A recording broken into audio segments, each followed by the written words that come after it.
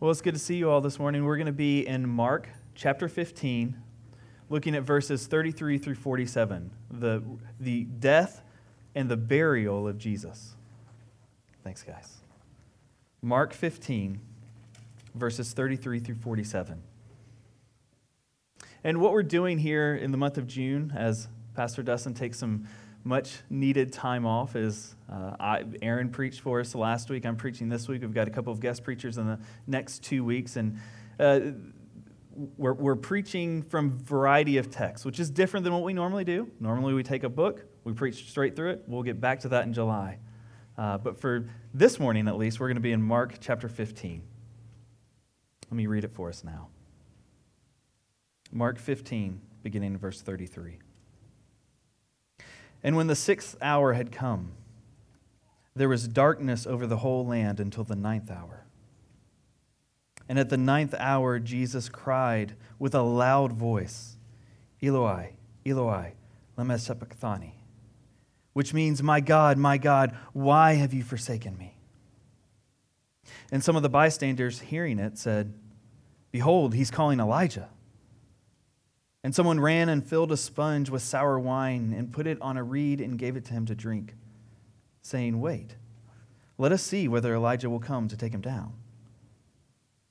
And Jesus uttered a loud cry and breathed his last. And the curtain of the temple was torn in two from top to bottom. And when the centurion who stood facing him saw that in this way he breathed his last, he said, truly this man was the Son of God.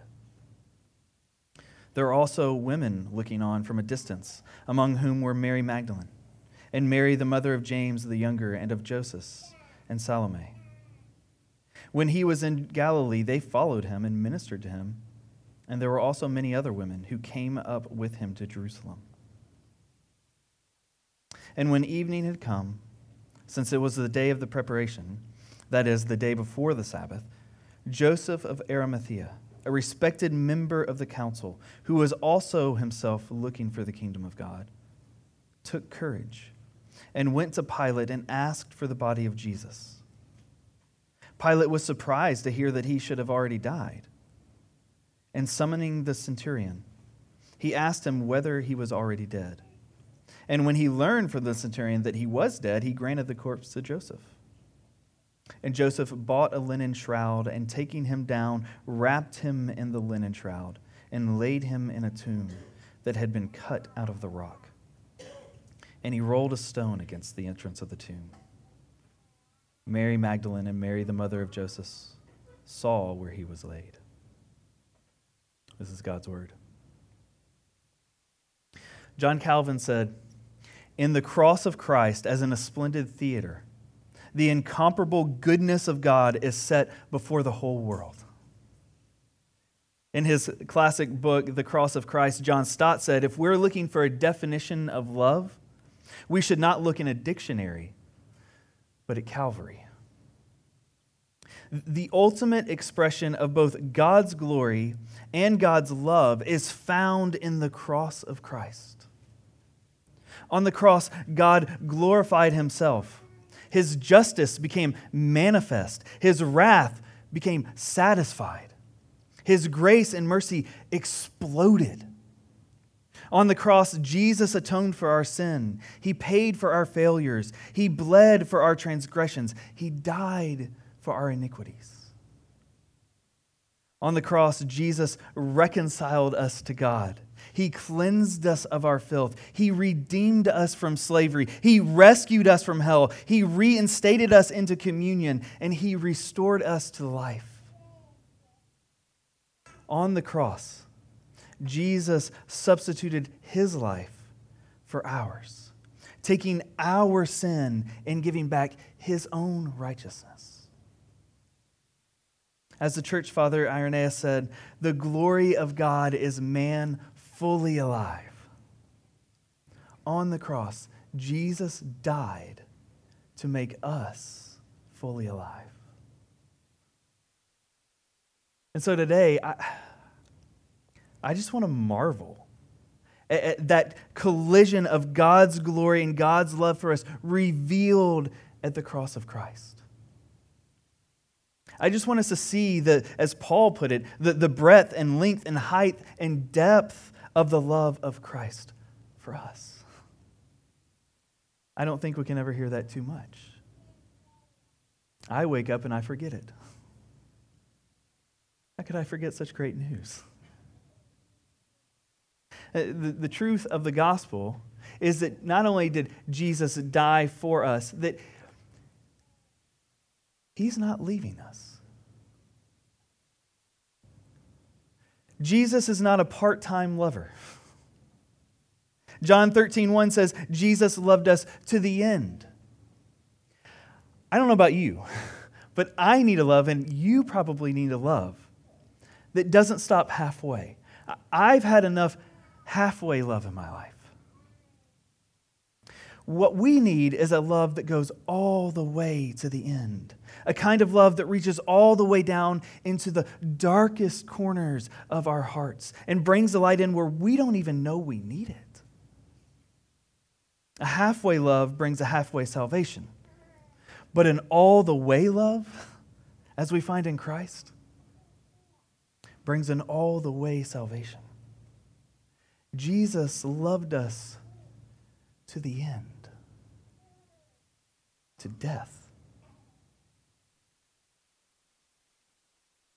God didn't do this begrudgingly.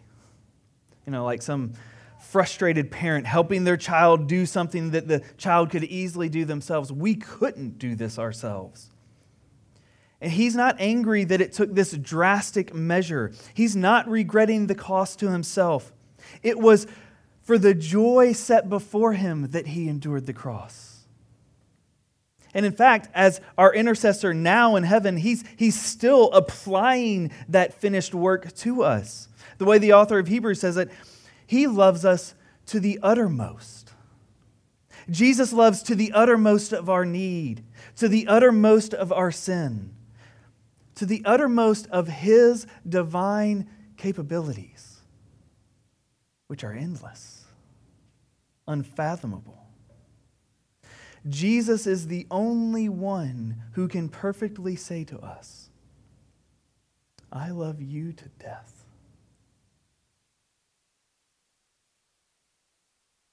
Now, that's not to say that the death of Jesus isn't something to look at soberly. It is. There's a darkness here in this passage that we must peer into in order to see the light ahead.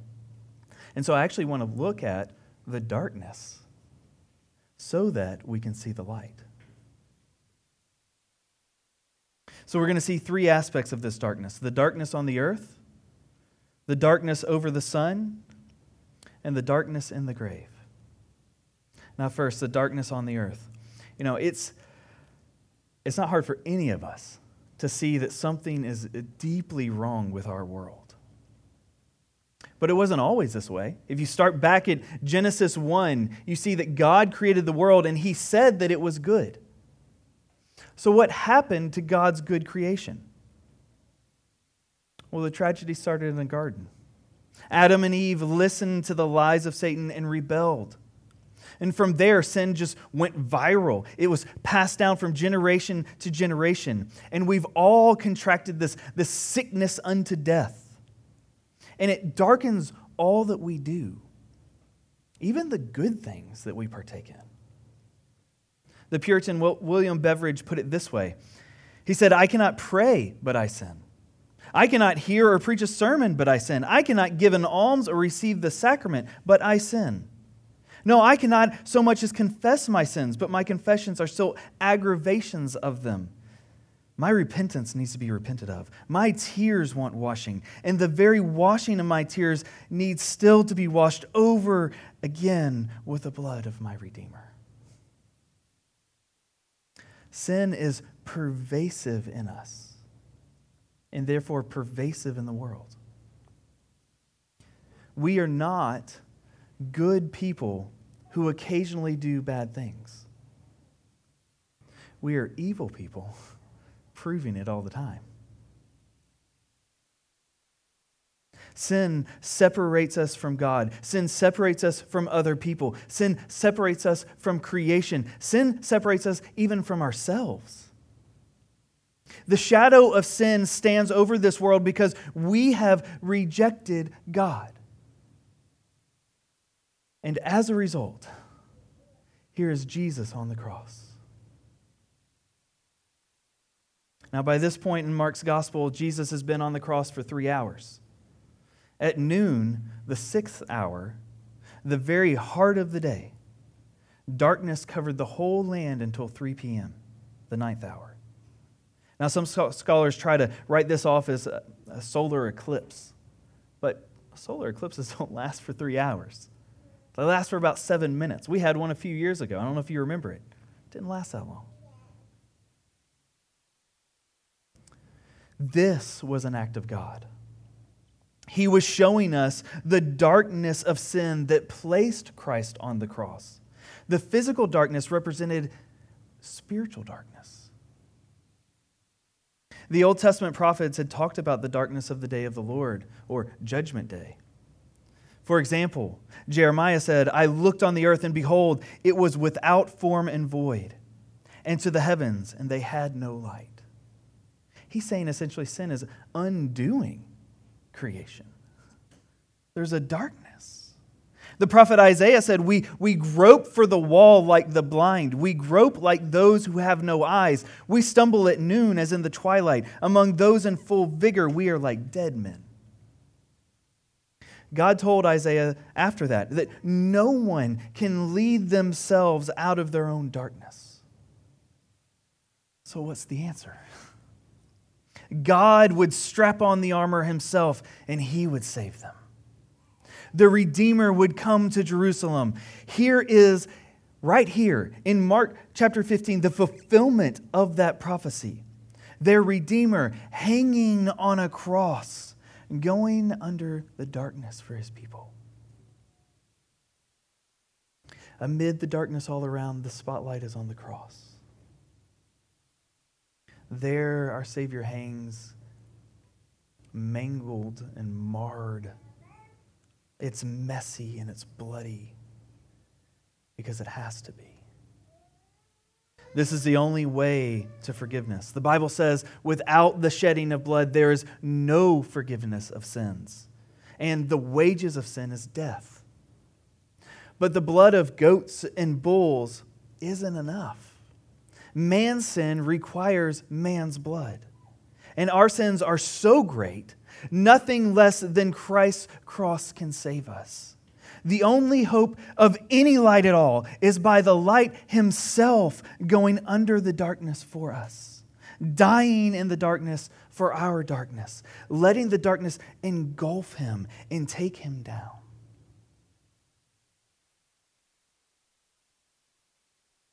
The darkness on the earth leads to the darkness over the sun, which is our second point. We see that Jesus felt the darkness that day. Verse 34 said, Jesus cried out, my God, why have you forsaken me?" Mark includes both the Aramaic version that Jesus actually spoke and the Greek translation for his readers. According to verse 35, some thought he was calling for Elijah. The Aramaic words misheard could sound something like that. And in Jewish thought, Elijah, if you remember, he didn't die. He was just taken into heaven. Well, in Jewish thought, they thought he would come back one day. But in verse 36, you see they take sour wine to him, as fulfilling of another prophecy in Psalm 69:21. "For my thirst they gave me sour wine to drink." Now, this isn't the same wine. You might remember Jesus also offered wine on the way to the cross. That wine mixed with myrrh was offered in order to prolong his life. This is not, to dull his senses. This was intended to prolong his life. They wanted to see if Elijah would come, but Elijah wasn't coming. He wasn't crying out for Elijah anyway. He was crying out for another reason. Not for someone to save him, but to show the kind of salvation that he's secured. His cry was the first verse of Psalm 22. Why that psalm? because there the psalmist David laments the feeling of forsakenness. The first two verses say, my God, why have you forsaken me? Why are you so far from saving me, from the words of my groaning? Oh my God, I cry by day, but you do not answer, and by night, but I find no rest. I wonder if you know that feeling. If you have felt forsaken. Have you ever felt abandoned? On the cross, that's how Jesus felt as the darkness came over him. And he wants us to know that he identifies with that feeling, that he identifies with us. His cry is our cry, because our cry is his cry. Dane Ortlund, in his book Gentle and Lowly, says this. New Testament scholar Richard Bauckham notes that while Psalm 22:1 was originally written in Hebrew, Jesus spoke it in Aramaic and thus was personally appropriating it. Jesus wasn't simply repeating David's experience of 1,000 years earlier as a convenient parallel expression. Rather, every anguished Psalm 22:1 cry across the millennia was being recapitulated and fulfilled and deepened in Jesus. His was the true Psalm 22:1, of which ours are only the shadows. As the people of God, all our feelings of forsakenness funneled through an actual human heart in a single moment of anguished horror on Calvary, an actual forsakenness. The world's light was going out. As the Bible says, he who knew no sin was becoming sin for us. All our darkness was placed on him. As the prophet Isaiah said, surely he has borne our griefs and carried our sorrows. The Lord has laid on him the iniquity of us all. On the cross, all the iniquity of all of God's people throughout all history, past, present, even in the future, was laid on his Son, and God's wrath was poured out on him. And it killed him. Jesus did not die a normal death of mere physical expiration. Jesus died the extraordinary death of spiritual expiation. He made amends for our guilt. He atoned for our sins. By his death, Jesus set us right with God. He went into God's courtroom of divine justice as our substitute and received the guilty verdict that we deserve. He was led to the place of slaughter and executed for our sins, not for his own. Jesus hung there, covered in darkness, physically and spiritually, experiencing the very hell that we deserve, to give us the very heaven that we long for. And as Psalm 22 says at the end, he has done it. It is finished. So when we pick up our Bibles and we get to Romans 8:1, for example, that great verse that says, there is therefore now no condemnation for those in Christ Jesus. It means that there is therefore now no condemnation for those who are in Christ Jesus. Right now, you are free from the eternal punishment of sin. Right now, you are free from condemnation.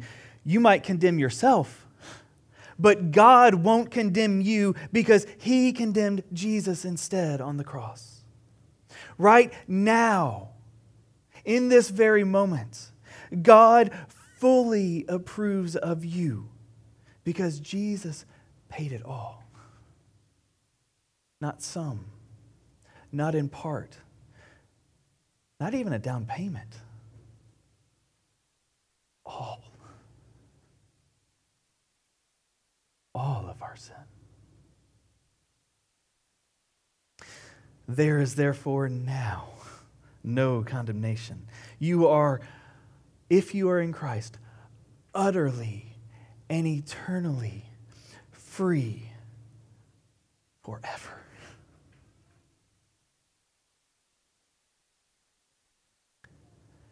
This is the grace of God. Grace is it's like looking behind you and realizing God isn't chasing you down with a hammer to condemn, but looking ahead and seeing the nail-pierced hands of Jesus open wide to welcome you. We don't deserve this, but it's ours. All you need to do to receive this gift of grace is just accept it with the empty hands of faith. That's all He's asking us to do. Behold, accept. I love the way Gerhard Ford said it. We are justified freely for Christ's sake, by faith, without the exertion of our own strength, gaining of merit, or doing of works.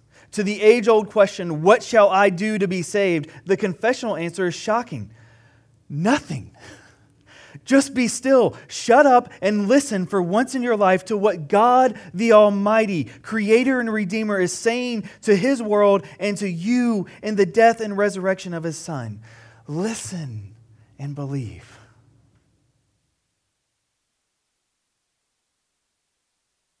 We see something of this silencing power of the cross and the centurion's reaction to Jesus' death.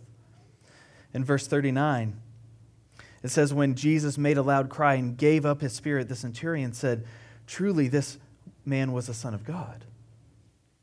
This is interesting to me. This is the first time in Mark's gospel that a human voice refers to Jesus as the Son of God. Not who I'd expect to confess that.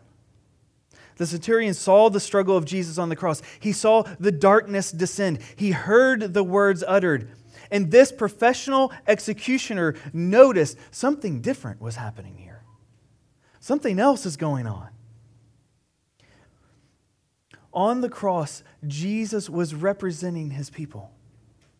The Greek word that's used for loud cry is what the author of Hebrews uses when he said, in the days of His flesh, Jesus offered up prayers and supplications with loud cries and tears to Him who was able to save Him from death. The context there in Hebrews is Jesus' learning obedience through what He suffered. So then the cry on the cross was a cry of obedient suffering. Why was He obeying? Because we needed Him to. His cry became our cry. His obedience became our obedience. His suffering was our suffering. His forsakenness was our forsakenness. Like Isaac taken up the mountain by his father, Jesus is there as a sacrifice. But this time, there is no angel from heaven who will call the Father to relent. The knife is plunged. The Son dies. When He died, verse 38 says the curtain of the temple was torn in two, and notice, from top to bottom. That's important because it tells us another result of the cross. Where there was once separation between man and God in the very heart of God's temple, His dwelling place on earth, there is now open access to Him in Christ. The great high priest has gone behind the curtain and offered Himself as the final sacrifice. When His flesh was torn, the temple curtain came down with it. No more separation. No other mediator between God and man is needed. By His blood, we now have all the access to God we will ever need. We can come boldly to the throne of grace now. God will hear us because on the cross, Jesus wasn't heard. We will never be forsaken now Because on the cross, Jesus was. This is why this is the great exchange. There is nothing better than this. There is nothing we need more than this. Psalm 22 starts with lament. But do you know how it ends? In praise for God's deliverance. Jesus cried, verse 1, to give us the rest of the psalm. He asked for our deliverance through him, and we received it. Satan can't condemn us anymore. The world can't ultimately destroy us. We can't even ruin ourselves anymore. Christ's once for all sacrifice has conquered it all. It truly is finished. Jesus endured the darkness of our sin on our behalf. And then he entered the darkness of the grave. Let's look at that now. Why does Mark even record the burial of Jesus? If someone dies, we could just assume he's buried, right? But throughout history, this has been a really contested point of the story. Some say Jesus didn't really die on the cross. Maybe he passed out and was taken down, and then he recovered somewhere and went on to live out the rest of his life. Muslims say he was taken to heaven before he died on the cross. Others say maybe dogs ate his body. Who knows? But from the earliest of days, the burial of Jesus was an important and well-recorded point. All 4 Gospels record the burial. In the earliest Christian creed, the Apostles' Creed, it includes it. But why does this burial matter so much? Because only a dead Jesus saves. Only a dead and buried Jesus experienced the full wrath of God against our sin. Only a dead and buried Jesus can resurrect. If he wasn't really dead and truly buried, the resurrection couldn't have happened.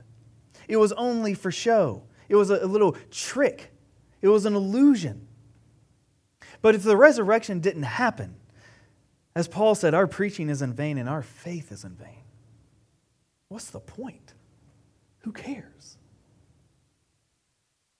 The details Mark includes leads us to the conclusion that Jesus really did die and he really was buried.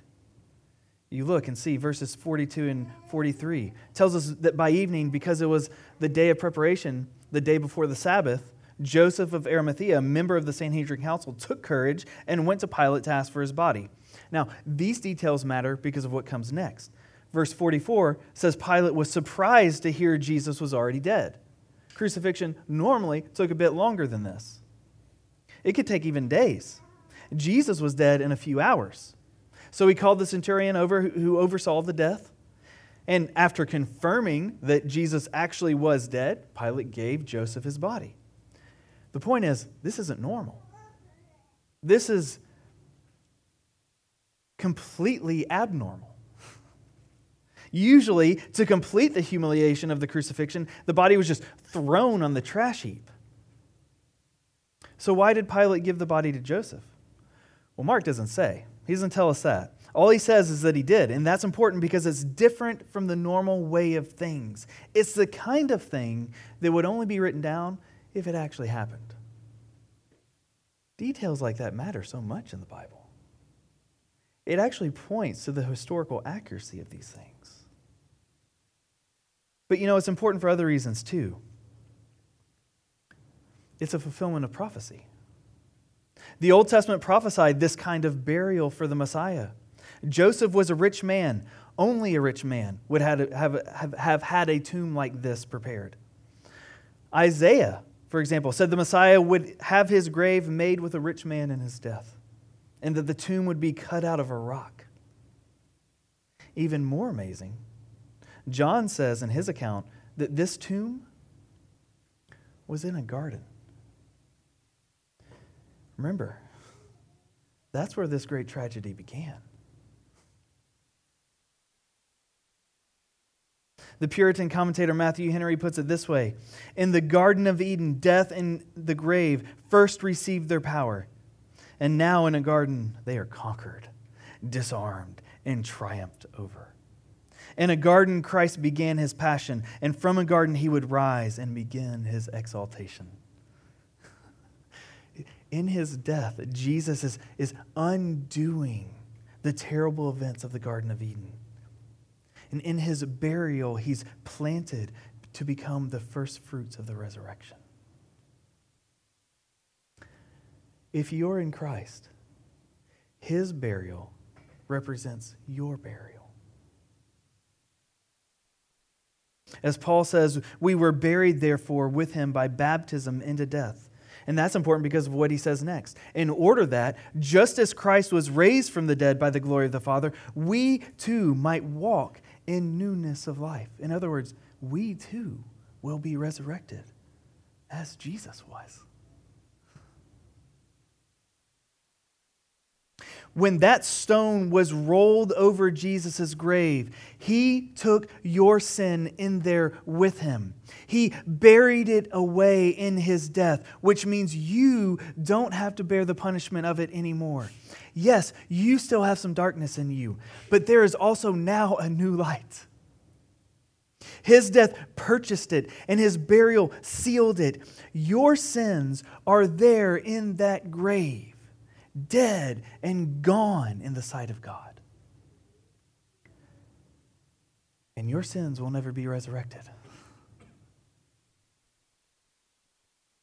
But you will be.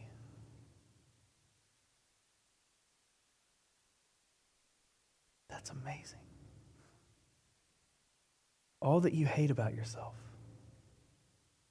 all the guilt that you feel over the things that you wish just you had never done, all those thoughts that you can't get rid of, that despair, that sadness, buried in the grave with Christ.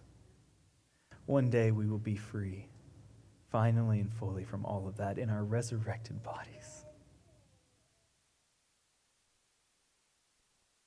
Because we know that on the third day, Jesus was resurrected, that his body came back to life, and he became for us the first fruits of what we will one day be in him. Paul says in Romans 4:25, Jesus was delivered up for our trespasses and raised for our justification. In other words, God accepted Jesus' payment. And in him, he promises us new life. This isn't a maybe. This is a certainty. As dark as this world is, as dark as your heart even still is, the light shines in the darkness.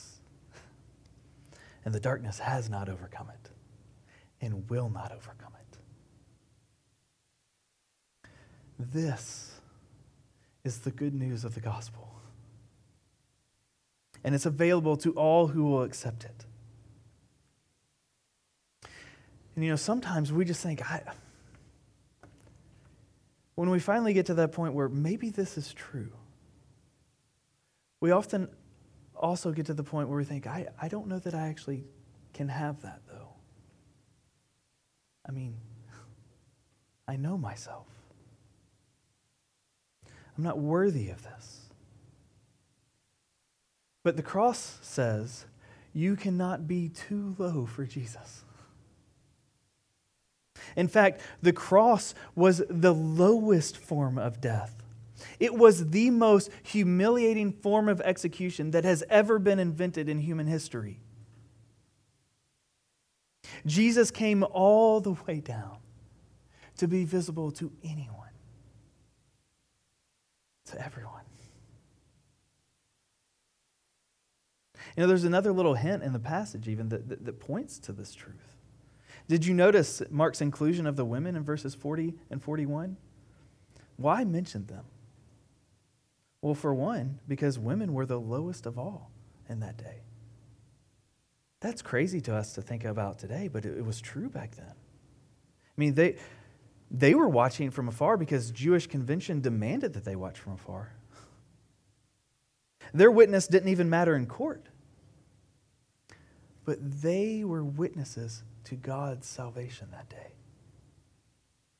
When almost nothing else was, God was available to them. His salvation was for them. They saw Christ's death, they saw his burial, and they saw his resurrection. God was using them, almost metaphorically, as the lowest among us to tell his story. That's the kind of God we have. You are not disqualified from his salvation. In fact, if you think you are, perhaps that makes you most qualified for it. He loves to save those who have no other hope. He's really good at that.